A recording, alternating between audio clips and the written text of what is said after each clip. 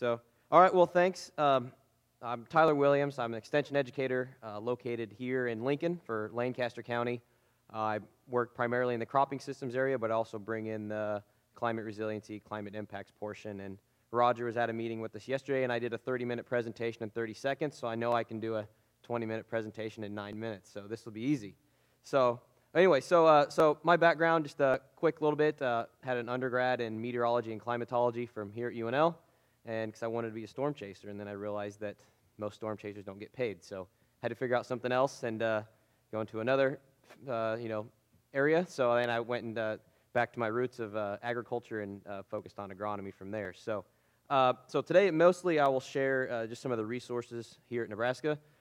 Most of you probably are aware of a lot of the resources that are available, but there might be something new as well. So this will be less theoretical and more just blasting information, which is what will make it easier to go through pretty quick. You've already seen corn yield graphs already, so it's sort of the talk of the day, but basically is the variation off that trend line is why we're here. Weather that we deal with makes a big difference in our crops and agriculture, so that's the basis of why weather's part of 80% of the conversations we have. So in short, what I do with crops and specifically to climate risk management is when we're talking about weather, and we're talking about the climate that we have, we're basically just dealing with risk management. That's what we're focusing on. That's what we can do is manage our risk.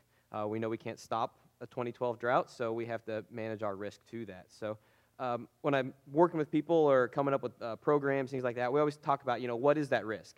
There are many examples of risk out there. One example that we see quite a bit here in eastern Nebraska is erosion. There's certainly a risk to erosion. When you have fields that aren't covered, you can increase that risk as compared to fields that are others. So we're going through this, what can we do about it? There are some things you can do and some things you can't. And in this case, we know drainage ways, we know buffer strips, things like that can reduce that erosion. But there's also a challenge coming in with putting with that. I know when I visit with producers, things like that, taxes aren't the lowest here in Nebraska, right? So they want to farm as many acres as they can. Putting in these buffer strips takes farm ground out of production in many cases. So, that might not be an option right away for them, So what can we do and how can we actually do that? So how can we reduce that erosion? An example could be using cover crops. You can put these through your little gully or highly eroded areas, but then you can do a burn down in the spring and farm right through it. This might be an example that works for some people, might not work for others, but that's the idea of the approach that we try to take is, what's the best case scenario, but how do we actually make that happen? Deciding what works best is easy to say, but sometimes it's a little bit harder to put into practice. So that's sort of the thought process that we go through when we're working with producers and things like that. So the State Climate Office is, you already heard from Al. He touched on a few of those resources, and I'll go through a little bit more in detail here. And part of my position, I work a lot with the State Climate Office. I'm involved in just a number of things that they do, primarily from the extension standpoint of working with the ag community. So we also have the High Plains Regional Climate Center located upstairs here in Hardin Hall. We also have the Drought Mitigation Center. So we're one of the few, if not the only, university to have a state and regional and national center that works in this area. So I don't know if, and obviously we have agronomy and horticulture and school natural resources extension. There are a number of resources in there, which I'll add to the climate-specific centers that we have. So I don't know if anyone's coined Climate U yet, or if we can do that. If someone hasn't, we'll take it. If they have coined that already, then we probably should delete that part out of here, so maybe they have it copyrighted. But, we have a lot of resources here at Nebraska, at UNL, and, using those, I think, is something that would benefit everyone in the state, obviously, but I think specifically the agricultural community just because of the impact that it can have.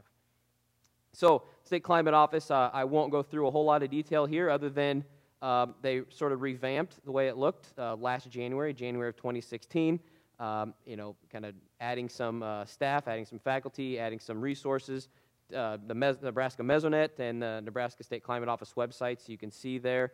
If we jump in and look at the State Climate Office website, in addition to some information you might find on the homepage, you'll also look at the climate data. So they have data broken down for climate normals for each district, so you can look sort of what is the normal or the 30-year climate normal for the region. But also notice the frost and freeze statistics. I think that can be most useful to our agricultural producers. It breaks it down in location per district, so per climate district that you'll see.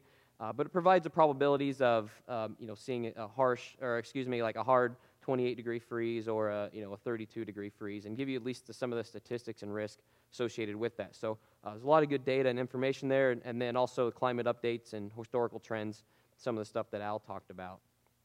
The Nebraska Mesonet, you can see the weather network there. They're in about 70 locations across the state. The goal is to have a station in every county. As Nebraska, the counties lined up in a nice grid, so make a nice map if there would be one in every county. So I think that's the ultimate goal with that network. And this is one of the stations you've probably seen. They're very high quality, research quality stations, monitored with quality controlled. They're maintained every year. They're not cheap, so but you can certainly pay for one to have one on your property if you live in one of those counties that has a gap. So the observations, many observations are taken on these stations, and they can be quite useful, and I'll show you sort of how they're used here in a minute. Real-time maps you can find on the Mesonet station. This was, our 10 a.m. temperatures today. It's definitely not something to be proud of. I like 80 degrees and sunny. My mother-in-law's in town from Fort Lauderdale, and so 40 degrees and rain does not, make her excited. So anyway, you can see the latest hourly observations, temperature, dew point, relative humidity. Take a look at that there. Oh, excuse me, I took out another map here. But then you can also look at daily maps and look at soil temperatures. You can look at growing degree days. There's also some calculations on heat stress for livestock. Number of things that are provided there on that website. So you can take a look at that. Just a slide here on the High Plains Regional Climate Center. Again, it covers a 6-state region in the High Plains. They have a lot of historical data. They have a number of maps that you can do if you want to look at 30-day precipitation trends, temperature, things like that. You can find that at the High Plains Regional Climate Center. National Drought Mitigation Center was founded here in Nebraska. It's been around for like a little over 20 years now. So, a number of people work there, provide the National Drought Monitor is one of the popular products that you've probably seen. They have a number of different planning tools for communities, for managing drought risk on your ranch. They keep impacts from historical data and archives, things like that. So, a number of tools and resources that can be available from the Drought Mitigation Center. So, as Nebraska Extension, Al mentioned the Climate Variation Issue Team. We formed that about a year ago. As the Nebraska Extension picked out about 18 issues to identify. Climate variation was one of those. Our objective primarily is to help Nebraskans deal with extreme weather and climate variation. There are a number of ways that you can help do that. We're certainly not trying to solve the problem, but I think it's just to help people manage what we deal with every year here in Nebraska. Some of the focus areas, we have an AgriTools app. I'll touch on that in a second. We have a number of resources that we're creating for people that work in Extension, and also some youth curriculums. We're meeting with the beef and crops producers across the state to take a look at what scenarios impact their operations. So is a wet winter just awful for their operation, or is it beneficial? So if we know that it's a challenge for them, then that's sort of where we want to focus some of our programs to help them. So those meetings have served to be fairly helpful.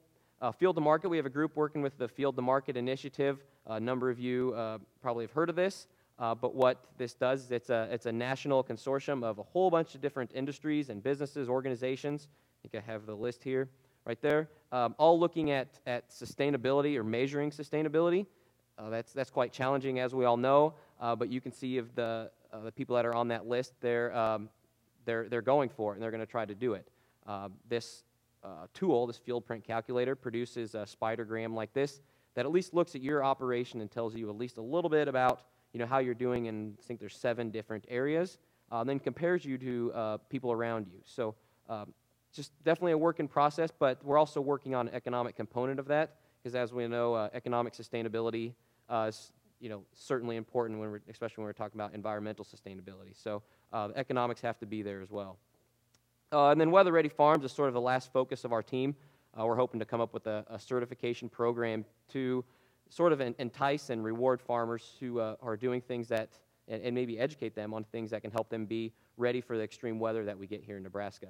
There are a number of things that can be done, and so I think it will be beneficial to reward and help those who maybe are doing this or are intending to do, different practices that help them. WeatherReadyUNL.edu. It's a website where we have a number of these resources on, so you can take a look at that. I'm not going to go through this app much, other than this AgriTools is an app. It's only for iPhones right now. Or hopefully we'll get something in Android soon.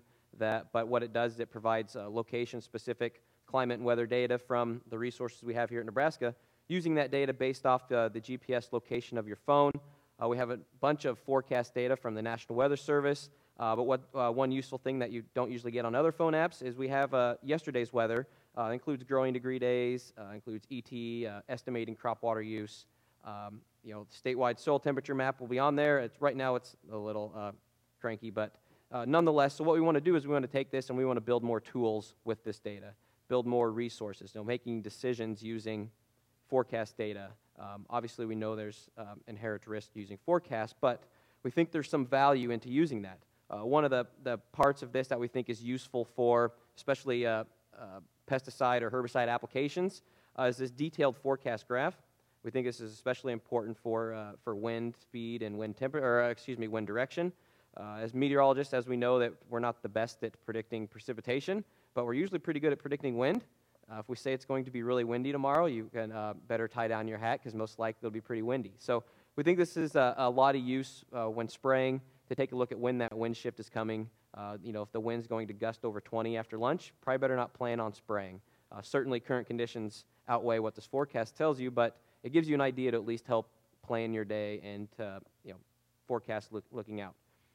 We also connect to a bunch of other UNL resources to sort of connect the dots of what to do with this climate information, and then where can I get more information, and then we connect to a bunch of UNL resources on that app as well. Again, that's just for iPhones right now.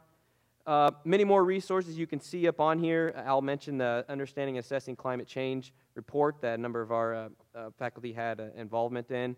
We also use the data for a hybrid maize. If you look at the corn model, corn, soy, water, again, using weather and data to model corn growth, water use, things like that. So we use climate resources coming from this center all across campus. So Crop Climate's a very similar program.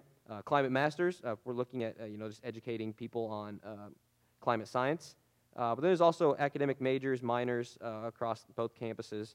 WeatherFest is this Friday or this Saturday if you go to Innovation Campus. So just another way to touch the public and help Nebraskans understand weather and climate. And obviously there's too many to list, but we have a lot of resources here, and I hope that people can use those. Nebraska Extension, myself, could be one of those, but obviously other people in this room and across campuses. So that was a little more than 9 minutes. I'm sorry, I thought I'd do better than that. But anyway, that is all that I have in this, so I think if there are questions, Al and myself could probably answer some of those. So that is all I have. Thank you.